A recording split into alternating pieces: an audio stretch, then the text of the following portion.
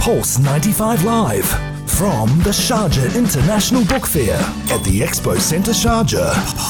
At the Sharjah International Book Fair, we've had a 3-day ThrillFest and learning a lot about how to write a thriller, and we're very kindly joined by Gregg Hurwitz, who's known for his Orphan X series. Thank you very much for joining us. I'm so happy to be here. Well, welcome to Sharjah.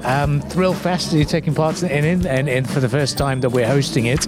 Let's start off by talking about Orphan X and paint the picture for our listeners about what the genre is and what's the storyline at the moment, and we're fast approaching the last Orphan as well. Yeah, well, it's going to be my 7th book out in the series. It was out called Dark Horse, and the last Orphan's going to be out in February. And Orphan X is a character. It took me a lot of my career to come up and to dream up this character. So I wrote it a lot of books in. And basically, he was taken out of a foster home at the age of 12, and he was trained to be an assassin by the U.S. government. And his mentor told him when he was a little boy, the hard part isn't going to be making you a killer. The hard part is keeping you human. And those two aspects are on a collision course.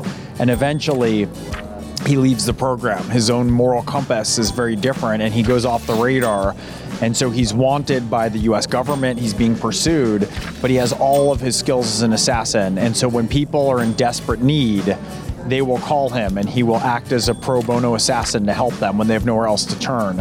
And those are the stories, is he's always on the run from the government, from the U.S. government, from the Department of Defense, but he's also helping other people. And The Last Orphan is the first book where the government, the people who made him and created him to be this expendable weapon, finally catch up to him. And it's a story about what happens.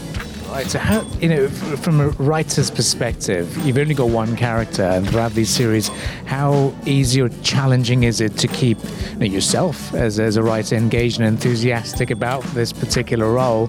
Do you get swayed by it? Do you get carried away sometimes? It's a good question. I spend more time with my characters than I do, more waking hours than I do with my wife and kids. I mean, it better be something that's really interesting to me, because if it's not, it's how I spend most of my life. And so this is a character that's been very engaging. I learn a lot when I'm writing Orphan X. His name is Evan Smoke, and he's like me in a lot of ways, and he's different than me in a lot of ways. But every time that I'm working on it and I'm in that, I'm working out things I think that happen in my own life. And so I've been able to find each book feels like it's different. I don't feel like I'm writing the same book over and over in the series. I feel like each one, he's cracking open and he's growing and he's becoming different as I am also as the author.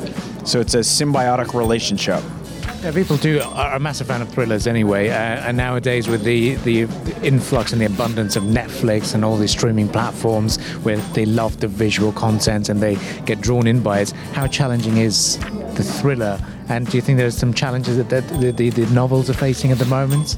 No, I don't. I also am a screenwriter. I actually had a movie come out last year on Netflix starring Jason Momoa called Sweet Girl. That's a big action thriller. I love writing movies as well, but books are special, and books will always be there. And in the U.S. in particular, and I think in other places around the world, the audiobook is getting bigger and bigger also. We've been listening to stories a lot longer than we've been reading them as a civilization. And so we're seeing a real resurgence in that. But if you're on the right side of it, if you have a character that the public falls in love with and want to hear more from, it's wonderful. Lastly, I know you've got your session coming up, but you've also been involved in the world of politics. Politicians have approached you away from the usual consultants. For you to develop that connection or help them bridge that connection, how's that been for you? It's been very, very interesting. I have a lot of friends all the way around the political gamut. So a lot of people in America right now, it's very tribal. They're either liberal or conservative. And a lot of my friends are in all different versions of that. And part of it is I'm working to be able to tell a story that involves everybody, where people can understand different perspectives, just like in a novel, where there's different characters and they have different things and there's different challenges. And to understand that we can disagree, we can have differences, but we still can be civil about it. And in fact, a lot of times those differences that we have in approach are beneficial. There's a reason why we might approach problems differently, and if we can learn to listen and integrate aspects of that, we can pick the best path forward. So it's been a challenge. It's a pretty heated environment right now in the United States, as I'm sure you know. Yeah. It must be a very exciting time as well. It is, but there's a lot of, we're trying to get people talking who don't normally talk to one another.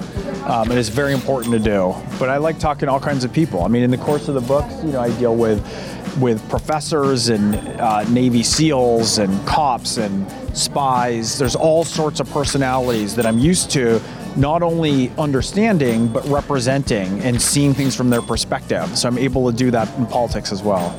Well, Gregg, thank you very much for joining us, and it's been wonderful speaking to you and learning a little bit more about how things work for you. Well, it's such a pleasure. Thank you.